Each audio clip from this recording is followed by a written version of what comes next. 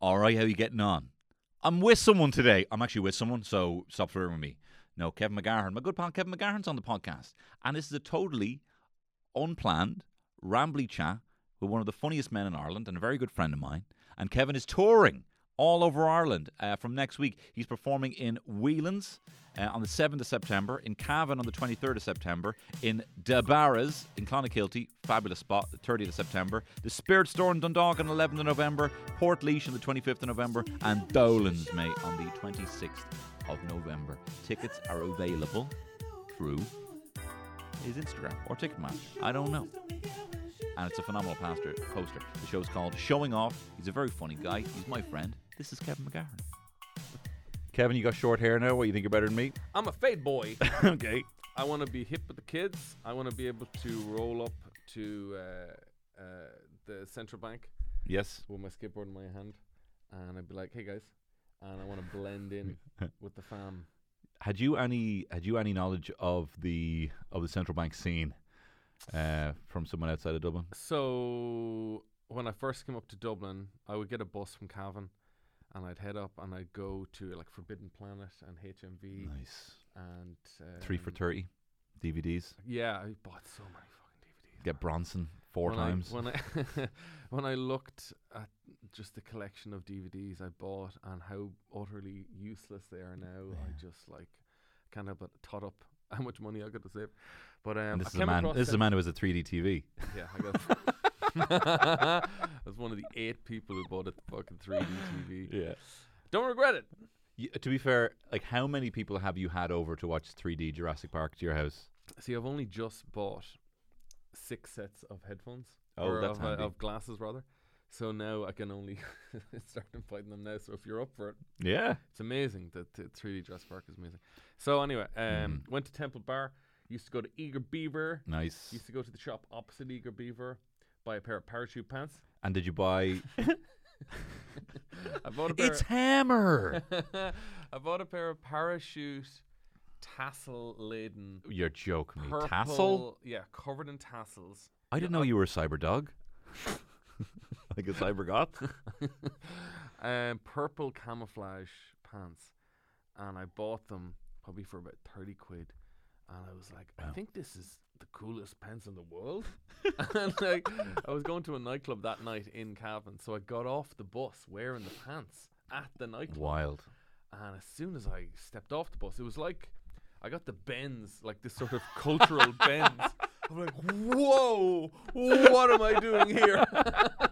And everyone, so they were like, what are you wearing?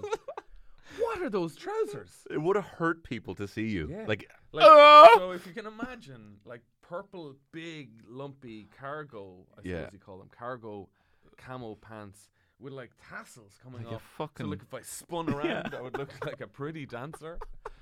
And Cowboy Prince. I never wore them again. I think I burned them. Oh. But it was around that time So stupid. So stupid. Oh. Chewing glass. Yeah. So it was around that time I discovered the Central Bank Kids, and I kind of got in with them one Saturday, and me and my friend Niall, and they were like, hey, we're going to go to a gig in the Temple Bar Music Centre. So went in and like saw some mediocre band. I bought their CD. Yeah. And I was like, this is the people I want to live with. And then of course I swerved to avoid them. Now. Yeah, well, you wouldn't want to hit anyone in your car. John, I was thinking I was listening to Sonny was asleep in the car, and I was just listening to Bruce Springsteen album. I was listening to Nebraska, and I was thinking of how We'll stay trooper. Yeah. Please don't bother me, because every time I'm like, if I've had a couple of pints the night before, and I'm driving early, and I'm like, oh, I don't know, I might be over the limit. I had that song in my head, Mr. State Trooper, please don't stop me. Even though I think the song is about killing a cop. Yeah, I think it's about a serial killer, the whole album. Yeah. Oh, right. Yeah. I just love well, they blew up the chicken man in Philly last night. They blew up the chicken man? Yeah. Oh. There was feathers everywhere. For miles. But anyway, I was playing that. And then I was thinking to myself about how I heard of Nebraska, and I was like, oh, I remember what happened was I was in HMV. I bought The Rules of Attraction, the book, Bret Easton Ellis. Loved it. And then there was a section in it where Sean, who's Patrick Bateman's younger brother, sociopath goes back to his room, can't find any weed, puts on Nebraska, is like, and like he's like, this is the longest time I held an orgasm or something like that. It's the entire length of Nebraska by Bruce Springsteen. And then it's like, that was my Saturday. I read that, and then the next Saturday it's like, well, now I'm going to go into town and buy the Nebraska CD. Like how, and it made me have so a long come. long come. I don't know. There was something that just made me feel so nostalgic for how simple that was. I've only heard about that album from a book that I read, and then I walked in and I bought the actual album, and I was like, listen to it, like, huh, that's what he was talking about, you know? Yeah, those things felt they had more value when you thought about them for a while, and then you had to hunt for it, and you had to capture it. Whereas now with Spotify, we got it too easy. Got too easy. Got it too easy, But baby. I feel like everything good is looking forward to something. Like you on the bus looking forward to getting the CD. But like it's the whole thing. That's why I hate when people are like, stag parties are the big one. Yo, big I time. look forward to stag parties so much. Yeah. And then I'm on them and I'm like, this is grand. Yeah, I know. It's kind of you're like, what should we like jock someone? Should we like, fucking do shots? The craziest stag party story. Oh my God, this is crazy. Okay, tune in. Maybe this should just be for the Patreon guys because it's gonna get spicy. So my friend Jermid, who you know, he's a cameraman and a comedy writer. He's quite a mild-mannered dude. Yes. He's not a crazy man. No. He's quite a mild, funny dude. And it was his stag, and all he wanted to do for his stag was to watch some bad movies, you know, with his buddies, have some beers. We're not going to go to a strip club. We're not going to go to a casino bar. Yeah. We're not going to kill a prostitute. Nah. We're just going to watch some bad movies. Good boys. Nice boys. So we watched Damo and Ivor the movie, and I think we watched The Foreigner with Jackie Chan. And the Damo and Ivor one, we started. I think I talked about this before. Yeah, you talked about this before. After watching Damo and Ivor, we're like, let's check out the IMDb page. So then we started adding like mad facts under the IMDb trivia section, and like the key to infiltrating the trivia section of IMDb is to be subtle. Yeah, is to don't be too crazy. No, don't say like there was a man got killed. You know, say silly. So we put stuff that's quite boring. Yeah, but quite believable. And to this day, the majority of them are still up. So you can go on the Damo and Ivor IMDb page. Some of these are actually just true. Yeah. Like, Andy Quirk appears in the film uncredited as the character John Joe. That's true. If you look at the credits, he's listed as Damo Ivor, but not John Joe. Like that's and that's one of yours. That's one of ours. Wow. That's a good one. That's like a real one. In the Simon Delaney's last film, which was true at the time, it was the last film he did. It just makes it sound like he's dead. After shooting the funfair scenes, as a special treat, the cast and crew were allowed to go on the rides. Which is a lovely image. That is a lovely image. My favourite, though, is to get into character. Yeah, that was removed. Oh, that was removed. To get into the character, Damo and Ivor. Damo is a very a poor man, and Ivor is quite a rich man. It's a rich man, poor man story of the north side and the south. A tale of two cities. Sides, yeah. So to get into the character of Damo and Ivor, for lunch every day, Andy Quirk would eat chips and caviar. So it's the poor man's poor man's dinner, and of course, all rich men eat caviar exclusively every day. All the police officers that appeared in the film are played by real members of An Garda Síochána. That's still on IMDb. Martin Maloney provided his own clothing for his role. Martin Maloney plays a traveller in the film. Several scenes were filmed in independent businesses and shops run by fans of the show. They're just odd facts that are not true. According to the official website, Damo's blood type is O negative and Ivor's is AV positive. There are 3 This one's the stupidest. There are 3 references to eggs in the film. And 8 chickens are seen on screen. Egg is the name of one of the production companies that produced the film. That's factually accurate. Now, spoiler. Ooh. The grandmother's funeral occurs at approximately 1 hour and 14 minutes into the film. Don't read that unless you want to know that the granny dies in the film. Is that literally just that happens? We went back to when she died, and we were like, let's put it into spoilers.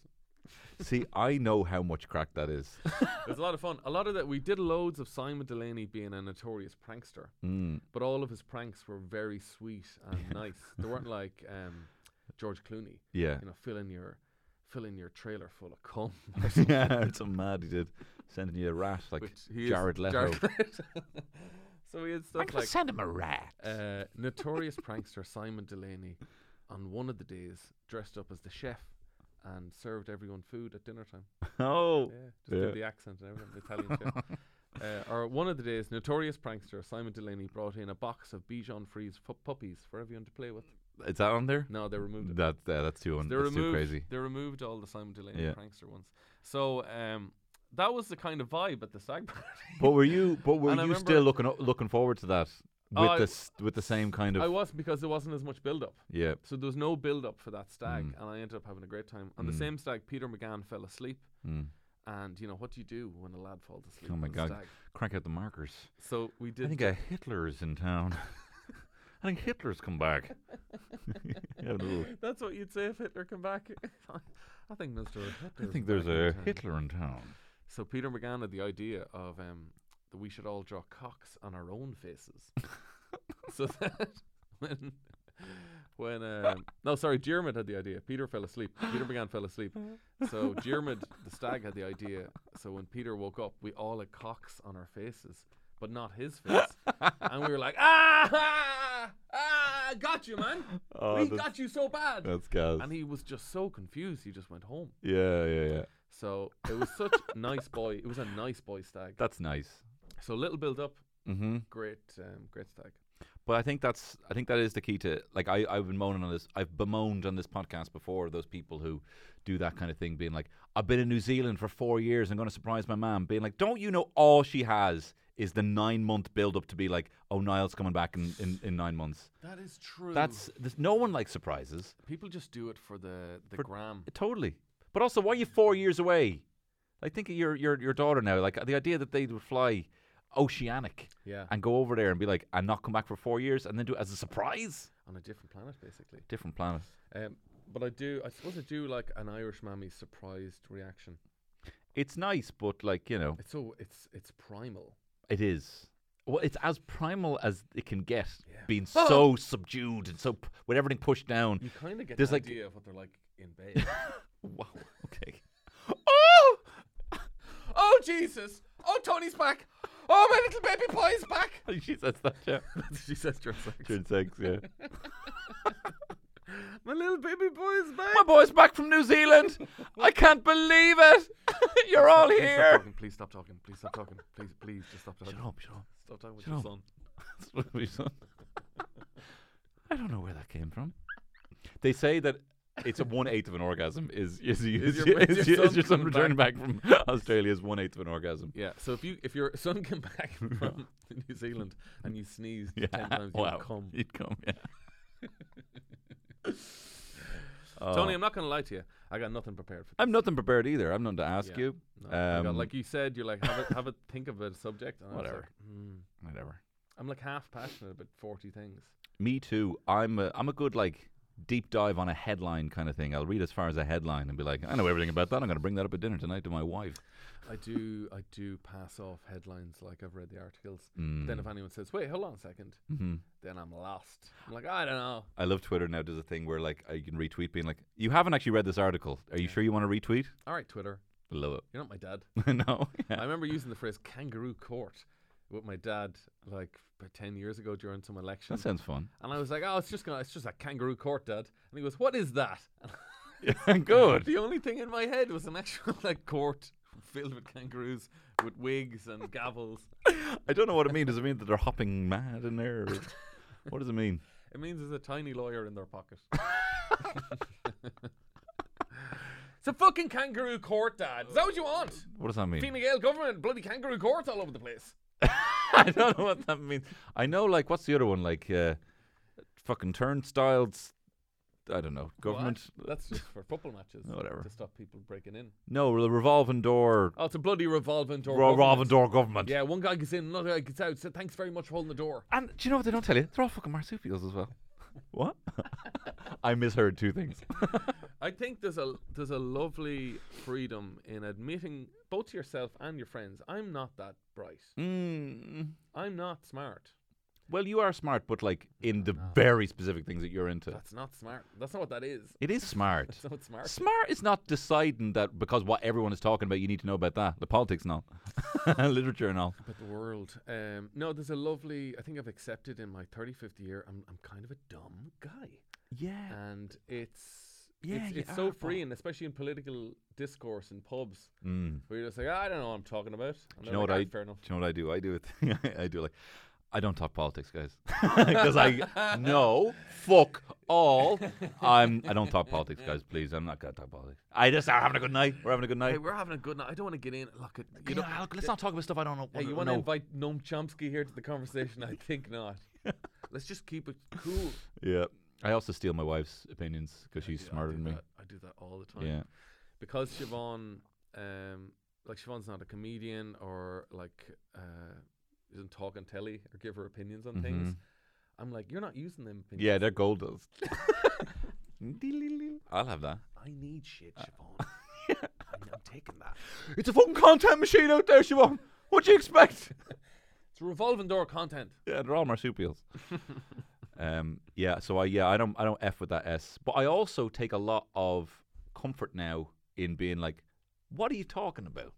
You know? Because also, like, I might talk about the specs of an iPhone, and people will be like, I don't know what you're fucking talking about.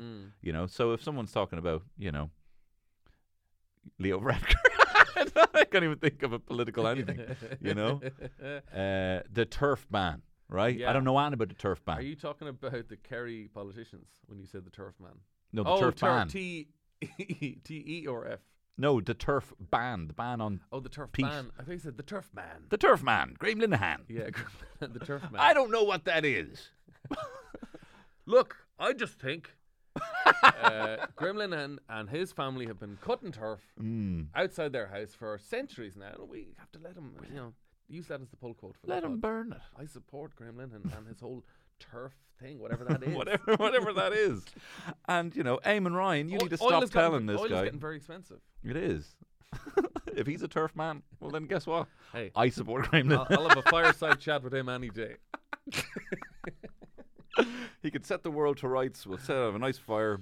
I was reading there, Kevin, that having a second child is so much harder. I've been reading recently. Yeah, we've synced our breeding.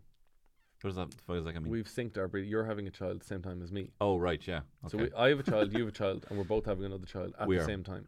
Yes, opposite genders each time. So if we are going for a heteronormative family, we can get them all boxed off. Or bam, bam, bam. Either way, we got our bases covered.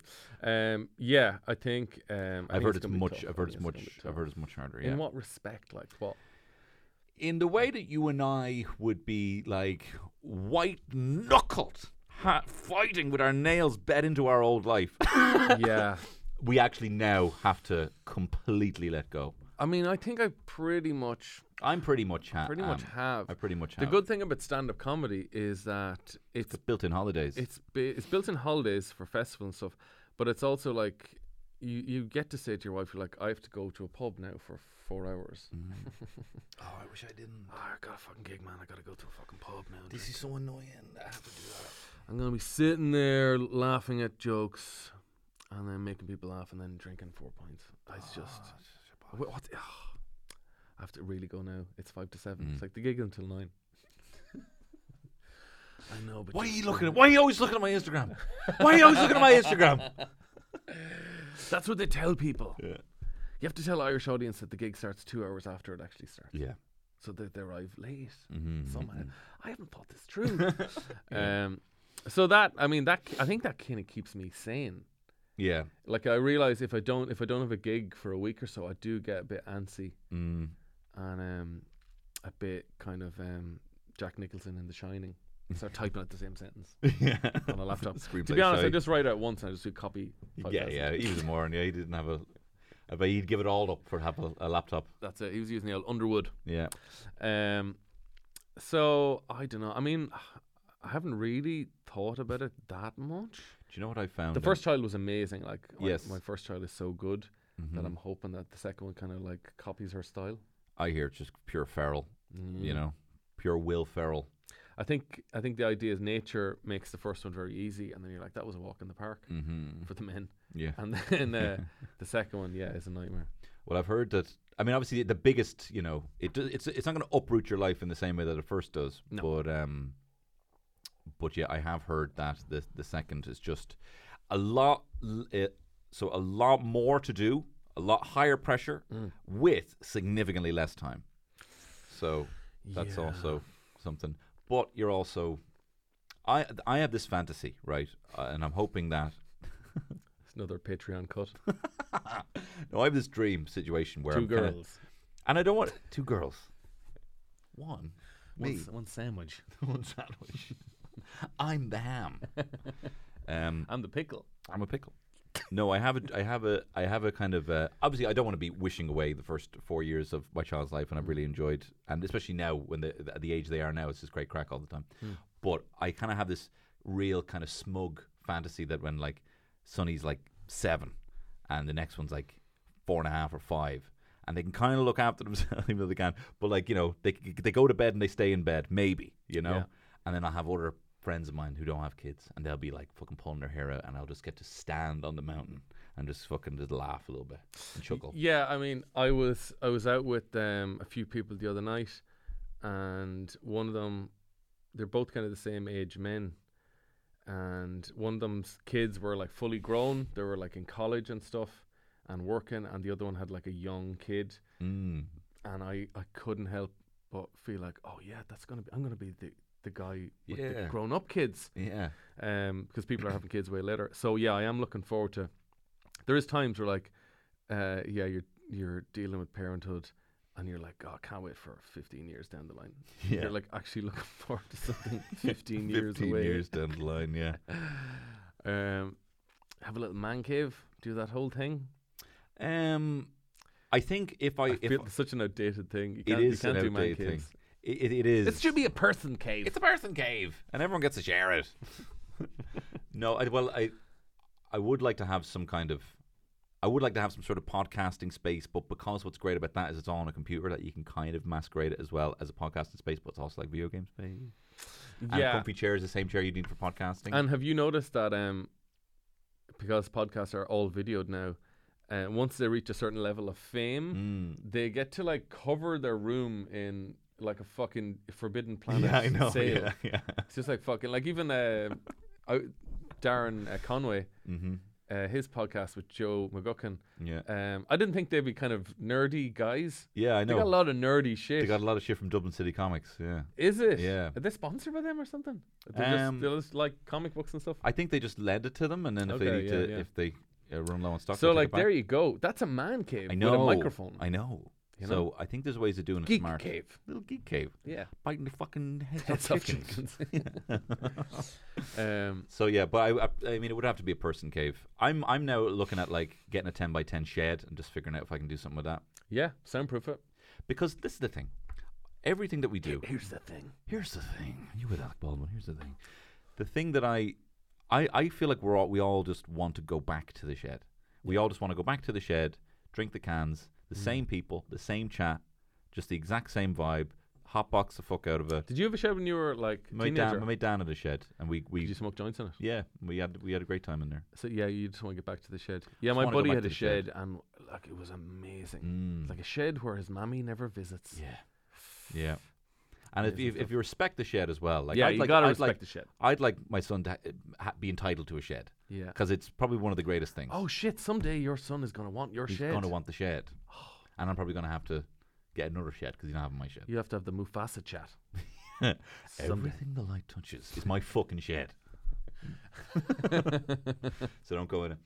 No, but I feel like I'd love him to respect the shed, and clean up after himself with the shed. Yeah. I'll be a hard ass with it. I'll be like, no, you're not coming back in there then. Yeah. Because I was let off so easy to do whatever I want. You were a real pup, I'd say. I was a real pup. I remember one time I got sick at the front of my house, down my house, because I was so, hanging. And then I woke up, my ma was cleaning the front of the house and then said, I'll be up in a minute with a bacon sandwich. Yeah. You know what I mean? My friend had a shed, my friend Niall had a shed, and one night, we were in the local nightclub, which was like, a stone's throw from his house. I was too sick to continue. Mm-hmm. And I was like just basically pulling a whitey. And I climbed across his gate. I didn't want to disturb his mum. Of course. Climbed across his gate, went into the shed and just lay down on the couch. And I was like, I'm just go sleep here. But then all my idiot friends came through the house looking for me. And they're like, is Kevin here? And they're like, check the shed. Sure enough, I was. Oh. Completely destroying the whole purpose of me climbing the gate. I didn't want to bother discreet. Mama. Yeah. I respect sheds. Yeah. I respect sheds. But I feel like we all just want to get back to the shed. Everyone's like, oh, let's go to this bar and they do cocktails, or this place is like a natural wine bar, or this place is fucking... Everyone just wants to... It's the exact same vibe with a can. Yeah. You know? Yeah. With a busted up couch. Someone I know, their friend made a lot of money on crypto. Oh. And they took him and a group of friends, like 20 of them, on a proper lotto, like one of your ads. Like what would you do if you had a shitload of money? Flew them all to Ibiza. They rented a mansion, everything taken care of. They were on a private jet and everything. But he said that like when he was on the jet, like coming back, he was all like, "It's kind of the same buzz as a can on a bus." Oh my god! Like it is. I mean, it's fancier, but it's all kind of the same Hugely thing. expensive can on a bus. But the juice is not worth. It's just taking the organizational time to say, hey, do you want us to all get together at this one location is really the beginning and end of it all. Yeah. So what he really should have done was bought a shed, just put it in the middle of a field somewhere. Yeah. Nice fridge, busted up couch, have the crack, then burn the shed. Burn the shed. Burn the shed. For me, the action is the juice. It's a little heat quote there. Are you going to get a shed? Are you inclined for a man cave space? I don't know. I can't can't justify now, but can't envision a world in which I have a house. So I'm going to get a house first. Siobhan would be mad if I bought a shed before I bought a house. Sure, fair. Yeah. And we'll end up living in the shed. Well, this bloody revolving door government, who knows? Bloody fucking hopping mad. These guys. Kangaroo Court should bring me to bloody kangaroo court. Hop all over me. So Kevin, tell us about the tour you're doing. Oh, you know me, Tony. I like to keep tight-lipped about these things. Well, there's nothing to say. I'm doing a tour, stand-up comedy tour. I'll be telling stand-up comedy in various locations around the country. You looking forward to it? I am and I amn't. Like, comedy gets lonelier, like, the further on you get. Like, at the start, you know, and, like, you're doing a gig with 8 people. It's the best crack ever. And then, like, eventually you're just doing a gig by yourself. So it's good to have a good... You drive there, you drive home. Yeah, you drive there, you drive home. It's good to have a good support that you can have pints and celebrate or commiserate with. Yes. Depending on how well the gigs go. Yes. So, yeah, no, I am looking forward to it. Yeah. Do you like gigging? I do. Do you like touring, rather? I do, but it's, again, like, I get very excited at the start. And obviously going on stage is great, but there's a lot, you know, and there's a buzz. And what I've realized as well is that I always used to think that there was like, oh, once you do the gig, then that's it, it's over. But like, there's a really long tapered feeling of excitement that takes a long time to wrap up. And so now, like, so I'm kind of gotten a bit better. Beforehand, it was all like, well, that's 8 pints. That has to be 8 pints. And that's the only thing for it, you know. It's a hard thing to explain to someone. It's like, you've no idea the buzz you feel, the adrenaline you get on stage, man. The only way to combat that medically is 8 pints. I'm sorry. That's why I'm not coming home. Okay. And that is why, officially. It's a text. It's not even a call. Send. Turn off the phone. Phone bin. How have you enjoyed putting this one together? How have I enjoyed? It's been good, although I had a mini panic attack. So it was kind of all new stuff, and I was really proud of it. And I rang up Carl Spain. Carl's great at, like, just helping you with punchlines and toppers. And I was like, oh, this joke is so much better. Thanks, Carl. And I had one joke that was doing well, and I was coming up to support Dylan Moran. And I was like, I got my 20 minutes locked and loaded. I've never been so sure about every word I'm going to say. And right before going to sleep, I watched Norm Macdonald's last special that he recorded in his house. And a joke that I'd written word for word, but he said it a lot quicker, is in his special. Oh. And I was like, I don't want to give up this joke. because it's a 3-minute joke and it's good. Mm-hmm. And you have to drop it. You have to drop it. Mm-hmm. It was even though he's dead. I know. What's he gonna say? He shouldn't have released it. What was it on fucking Zoom? He should have left it. Should have left it, man. I know, it was good. I really enjoyed watching it. Was that. really enjoyable. So that was annoying. But you did it at that because I heard you blew the roof off at that gig. I didn't see you. It was good. It was great. A great gig. Yeah. A lot of pressure. I wish I could get a bad habits of like hanging onto the mic. Do you do that? What do you mean? You know, you stand and you put your hand on the mic stand, and you think it looks casual, but it actually looks like you're terrified of falling down. No, I don't think it does. I think that's just your thing, isn't it? I mean, it shouldn't be. I mean, Ricky Gervais wears it like this, like a cross, because he's an atheist. A crucifix. Yeah, but you just put your hand on it. Well, he gets crucified for his beliefs. Well, I mean, bloody soft media. That's the thing about these bloody pilgrims, the pioneers. They unfortunately have to take a lot of the fucking arrows. They do, first. Yeah. Some of the stuff he comes out with. It's pretty brilliant. I think he's a brilliant genius. I don't know. I love. Do you know what we should do? I don't like his turf shit. I love when you see. Is he against cutting turf as well? I love when you see 4 or 5 American dudes on a podcast, and for some reason they're smoking cigars. Yeah, it's a fucking bizarre it's thing. Weird thing, because smoking a cigar is never as cool as you think. It's never as cool in your as it is in your mind, and it's the lamest thing in the world. I find that and that kind of scotch, like inaccessibly burning. You want Do you want everything to fucking burn for like hours?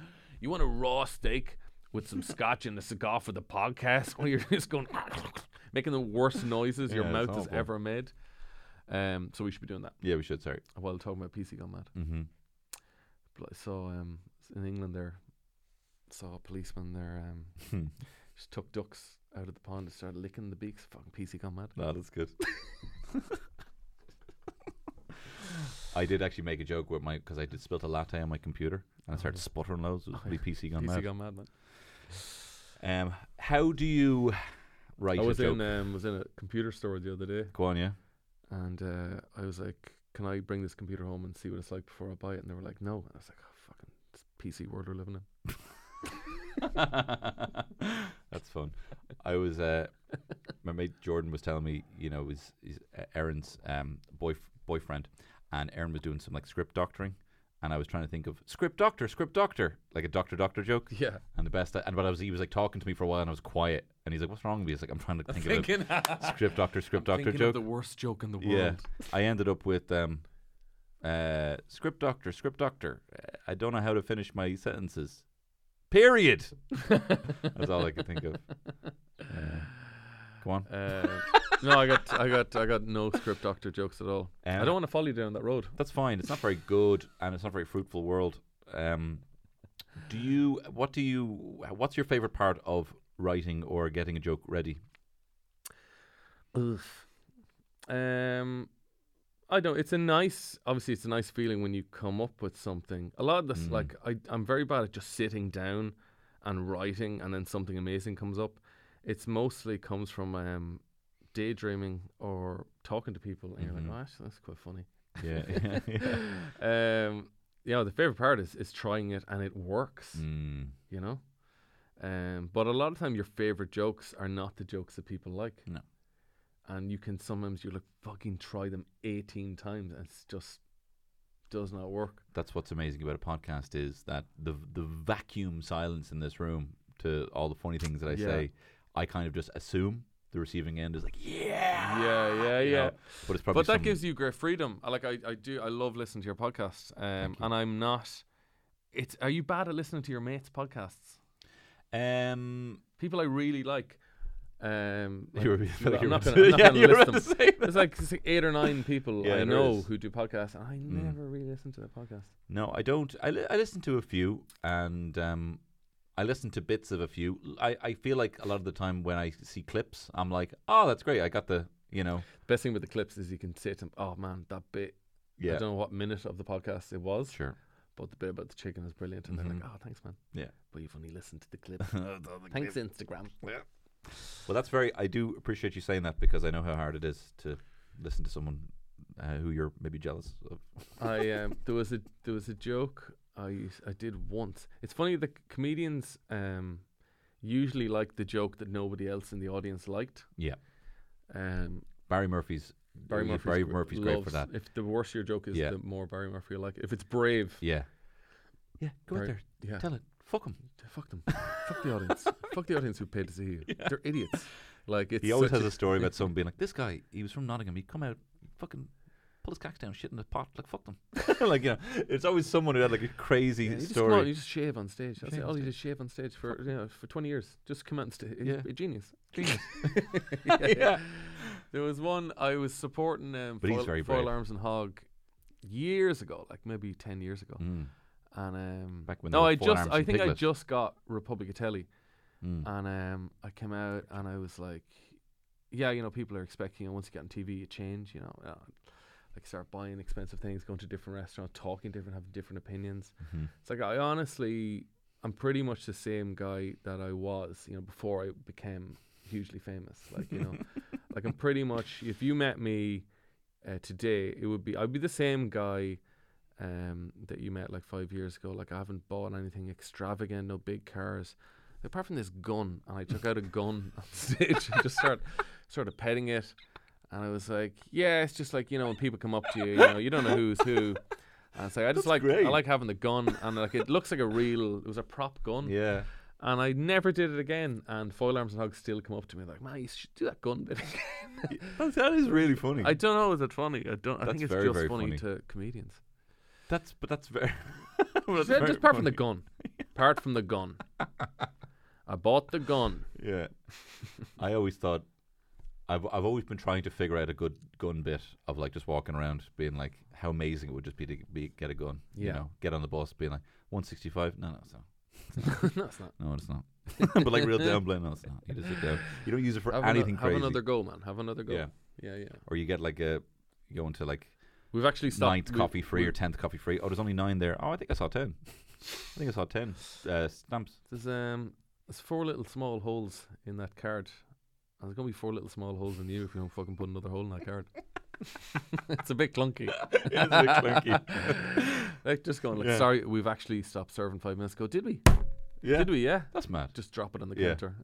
Just leave it down. Yeah. That's disappointing. It's like, oh, but I really wanted the sausage McMuffin. What are you buying in the pub? You're talking about the breakfast. Yeah, it's like 11:35 or something. But I was so hungry for the sausage McMuffin. Oh, I'm so stupid. I thought I remembered the time. It's like Tony Cantwell doing Falling Down. Just turn it I want to like McMuffin. Oh, I want. I could do Falling Down. I could do a tough guy. What's the toughest shit you ever did? Toughest shit? I don't mean dump. I know. Dump, yeah. I mean, where's you at your toughest? I'm pretty tough with people on the phone when I need to get like when you're better miles broadband. Away. Yeah, it's pretty tough. The toughest thing I ever did, and then I got, my ass kicked for it was, which was stupid, where we were in Eddie Rockets when they made Eddie Rockets 24-hour, like within the week of them making Eddie Rockets 24-hour, and we were in that one up beside the Olympia, 3 old Olympia. And we went in, and my friends got up and went to the toilet, 3 girls, and then this girl just sat down, and she was like, fucking, and I was like, oh, sorry, you can't sit there. And she's like, fuck off. And I was like, no, like, my friends just got up. They're going to be back here in a second. Like, and she's like, well, I'm not fucking going anywhere. And then she, it was a big ballsy move. And then this fella came up who was her boyfriend, and he goes, here, what's happening here? Yeah. And then I quoted Axl Rose. Oh, wow. And I said, welcome to the jungle, baby.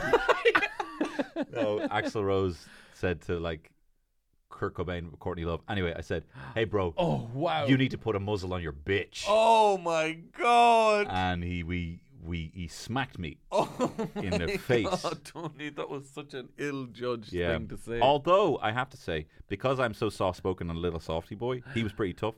We had a big scrap outside. And then when the guards came around, I was all like, look, he's after attacking me. I'm so sorry, guards. Oh, my God. And he's like, no, this fucker's after fucking. And he was up here. I was down here. The guard is just going through the computer in his brain. He's going, this lad, he's a soft lad. Yeah, posh boy. Posh boy from a good family. Yes. I mean, he doesn't likely no crime. Oh, angry Northside man. Get in the car. Well, just kind of told him to jog on, you know. Wow. But I got the seats back. and a few smacks from my from my face. So that was tough but dumb. Yeah, that was dumb and tough. One tough thing I did as well, but it was like tough and meek, was there was a guy, he used to drive the 29A bus, and he was always real short of people. He was like, get your change ready. Oh. And then he'd be like 135 or whatever, and we'd have headphones in. I'm not happy with my life choices. Exactly. And he's like, speak up. Yeah, 135. Yeah. Like, press it. Whatever. And then I was all like, and so I did that. And one time I was like, you can't fucking talk to people like that. And I was getting all real hyped up at the back of the bus, like getting primed. And then I was like, I'm going to fucking say something to him. And so I got off in my stop, whatever, and like on O'Connell Street. And then I walk him by, and I was like, no, I will. And I turned back, and I was like, you fuck off. Like real meek, like, you fuck off. And he's like, oh. And I walked off. Tough. But quite recently, I brought Wallace, my 20-month-old daughter, on the bus, and I got on the bus. She's in a pram. Got on the bus, paid for my thing, and he charged me like a child as well. It's like adult and child. I'm sitting down, I'm like, fucking child, man. She's a fucking baby. Babies are free, aren't they? Babies are free. I looked it up, and it's like, yeah, up till 3, babies are free. It's a good rhyme that she uses in the ad. And I was like, I'm going to say something to this guy. I'm like, because he seemed a bit gruff. And I was like, yeah, I'm going to fucking say something.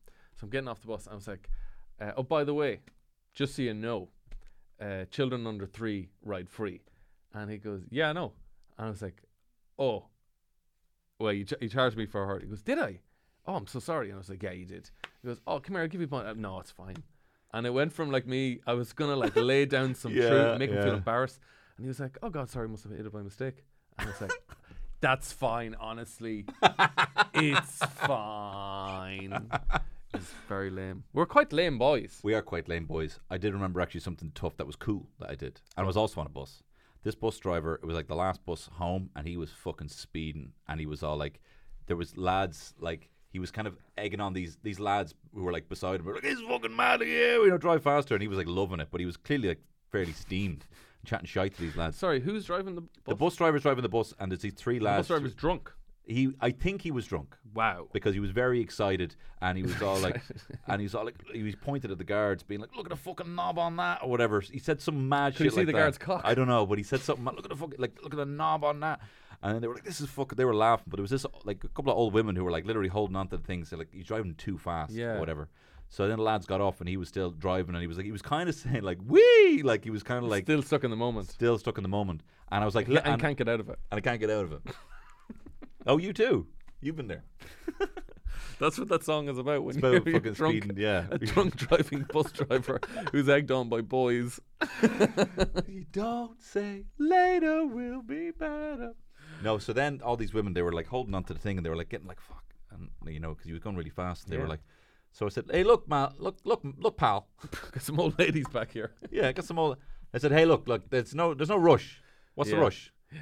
And he was all like, "Ah, fuck." He actually said, "Fuck off," like, "Fuck off," right? And I was like, "So look, if I call that number and I say you're going that fast, what do you think they're gonna say?" And he's like, "Ugh," and he got real grumbled or whatever, and he did start driving slower. And then when I got off, he actually said to me, "Sorry about that." Oh wow. So he obviously was caught. He was just getting a bit excited. Getting a bit too excited with the boys. A bit too excited. He thought he was one of the boys. Excitement is very contagious. It's a feral. I'm terrified of it. I'm terrified of seeing it in my young fella. Yeah. Don't get too excited by boys. Don't get too excited. No, but that kind of that kind of energy where it's kind of like there's static in the air, and you're kind of like, these boys could do, like, you see a bunch of feral boys walking down the street. They're maybe like 14, and they're just like looking for something to kick or draw on. Yeah. It's funny. I was thinking the other day. There is gangs of like 14-year-old boys in usually grey tracksuit bottoms. It's like they buy them in packs. And they fucking walk in packs. They do, and they walk around, and people sort of like kind of get out of their way, like they're in Clockwork Orange. And I was thinking, I react the same way to like groups. Like a big group of middle-aged women in the exact same way. If you see a big group of middle-aged women who are out on the town and having a great time, you fucking get out of their way. Do. Yeah. You don't want to get mixed up on that. You don't. Could be worse. But it's not out of respect being like, oh my God. No. Fucking way. Here come the girls. It's not it's not respect. It's definitely a fear thing. Really? Yeah. It's like, ooh. Well, like. But I'm a pup, so I don't fear I'm a little middle-aged women. Middle-aged women normally come with a treat from me. What you have? What do you have? It's the first thing I say when I open up your handbags. Give me a sweet. What do you have? Fuck off. This is the toughest thing I've ever done. Yeah, go on. I told you that story. I hit a lad in a pub once. I know. I think you shouldn't have. Yeah. I'll tell you that story. He's cheeky. There was another story that was funnier and less violent. Mm-hmm. I've forgotten it now. No, that's all right. Edit point. What is the? How did you find? I am just curious, just personally, how you found compiling the stand up. You know, were you? Because you told me that you write a lot in the car on the way to the gig. Yeah, because I panic. I panic on the way to gigs, and then I start like compiling stuff, and like 40% of it might work. But you've been doing stand up for so long. You're a young and good-looking man that you actually have like hours of old bits. You could probably be a do the greatest hit comedian and probably have 100% success rate given the amount of bits you have. Yeah, but there's that niggling feeling that I know. I admire you for not doing that. A lot of the audience here might have seen you before. But I admire you for doing that. Not everyone, you know. Like that's what Seinfeld does. He sort of like compiles the best of the last 30 years of his life. But I don't know. No, you kind of feel like because I was so bad for just doing the same set all the time. Like I love going to comedians who are like Jason Byrne. He never does a set. No, he doesn't. Yeah, he just messes with the audience, and it's always hilarious. But he's Carl always Spain, another lad who's just really, really good at riffing. The sharpest, quickest lad we have, you know. The two of them, Kilkenny, was just oh my god, watching an art. Yeah, an art. Well, it was also just them kind of unraveling some weird, deep secrets from some fella's failed yeah, marriage. yeah. A lot of it is like making people confess things. It is. Yeah, audiences love that. They do love that. Yeah. I'm gonna bully this man into confessing why he doesn't live with his wife anymore. Yeah, it went on for ages. Too long. Too long. But let's not talk shop. Okay, let's not talk I shop. honestly find talking about my own comedy so boring. You shouldn't. You're very good. Do you talk about you don't talk about your comedy that much No. on the set, on the pod? Not really. You talk about what's going on in the head of Tony, the crazy mind. The twisted mind of Todd Twisted Phillips. No, what are you enjoying at the moment? What's the thing that at the moment you look up on YouTube the most? Oh wow! I mean, it's quite boring, kind of film analysis Yeah. a lot.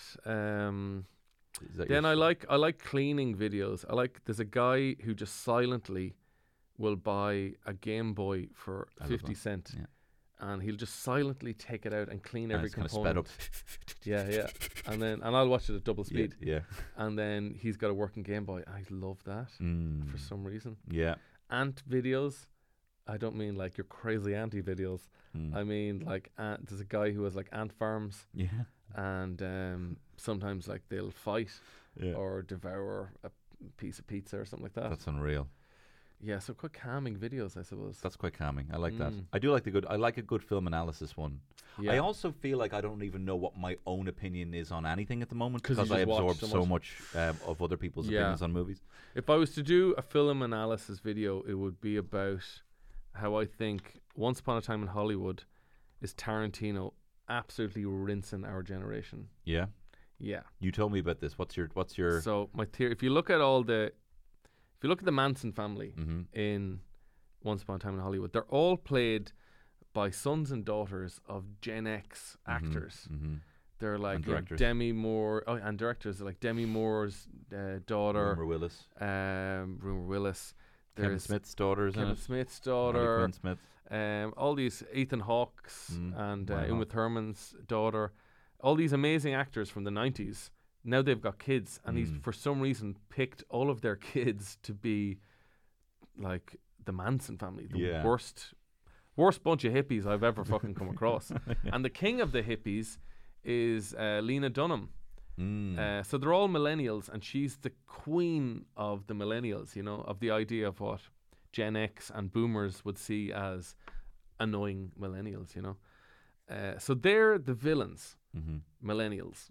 And the hero of the story is Brad Pitt, who is the coolest fucker you've ever seen in any film. Yeah. And he literally killed his wife. Yeah, he's a wife-killing He's a stuntman. wife-killing lunatic. Yeah. And even in the book, it goes into way worse shit he did. Yeah. The man's a fucking monster. Mm-hmm. But you watch it, and you're like, this is the coolest shit. And at the end of the film, like, he's smashing young people's faces against a brick wall. And you're like, this is great stuff altogether. Yeah. I think and there's a scene where, like, Brad Pitt is walking back from the big house on the hill, and it's just millennials just shouting abuse. I feel like that's Twitter shouting at these old actors who are getting cancelled for, like, a Playboy interview they did in 1970. But he literally killed his wife. Yeah, he literally kills his wife. And you're still cheering for him. Mm-hmm. I think that's Tarantino saying, like, we're all a bunch of whinging assholes. And yeah, we might have killed a woman back in the day, but we jumped across bridges in cars. We did cool shit. Yeah. I don't know, if I ever meet him, I'm going to ask him that. I think that sounds so watertight that, like, I'd say that's definitely something that but I'd say it's not him being like, this is the way it should be. Just kind of like, he's just like, just putting it out there. Just putting, you know. Well, I mean, I've heard in interviews, like, people saying, like, Tarantino, how are you not cancelled? And he's like, by who? It's like, they. And he's like, who the fuck are they? Like, there's Tarantino and South Park have kind of always been kind of offensive. So nobody touches them. People get cancelled for way, way less than the stuff they say in their art. But they also just choose, like, Tarantino, of course, chooses his interviews very carefully, and he chooses his conversations, and what he was just like, I'm shutting your ass down. I'm shutting your ass down. I'm shutting your ass down. You know, South Park lads don't do any interviews. It's kind of like, they don't have to. You just have to take everything from the product. Yeah. You know, it's like a friend. Like, everyone, like, you're a nice guy. Yes. I know you socially. If we went out with a bunch of friends and you were acting like a bit of an asshole, everyone would be like, what the fuck is up with Tony tonight? Big like, Tony time. was a fucking wanker tonight.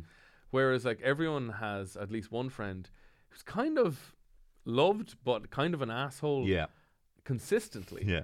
And people go, oh, that's just Raymond. Yeah. Let him. That's just Raymond, man. What the fuck do you expect? I used to hunger for that so much as a That's as a what kid. you get when you buy Raymond. Don't buy Raymond if you don't like Raymond. You're somewhere in the middle. I'm a half asshole. Yeah, you're a half asshole. No, but he'd kind of like, that's acceptable amount of asshole from Kevin. Yeah, know? I'll take that. I'll take that. Yeah, because you wear it all out there. Let it all hang out. I wear my asshole on my sleeve. It's a stinky, stinky sleeve.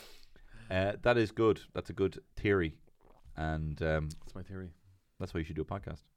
Yeah, but then what do I do for episode 2? And I've just blown it away on this. Well, Kevin, we're almost out of time. Oh, shit. I did plug your dates at the top of the podcast in a pre-recorded such intro. A good boy. I'm a good boy. Such a good boy. But Whelan's, of course, for the most people from Dublin would be. If you listen, most to this, people in Dublin are listening to this. If you listen to this podcast when it drops, then I'll be in Whelan's tomorrow night. Wow. And if you're a slacker, listening to it a week later, you've missed it. I might put this out though. I'm not sure. I might put this out tomorrow. Okay. Well, the date is the 7th of September. The 7th of September. Kevin, what are you going to do with the rest of your day? I am going to buy some sandpaper because it's my 5th anniversary with my darling wife, Siobhan. And I found a piece of bog oak and I've cut a square rectangle out of it, put a hole in it. I'm going to do some Ogham lettering on it. And I'm going to give it to her as a necklace. So I need some sandpaper to sand that baby down. That's stunning. And when you give it to her? Wednesday. So, like, if she listens to this podcast, she'll have already got it.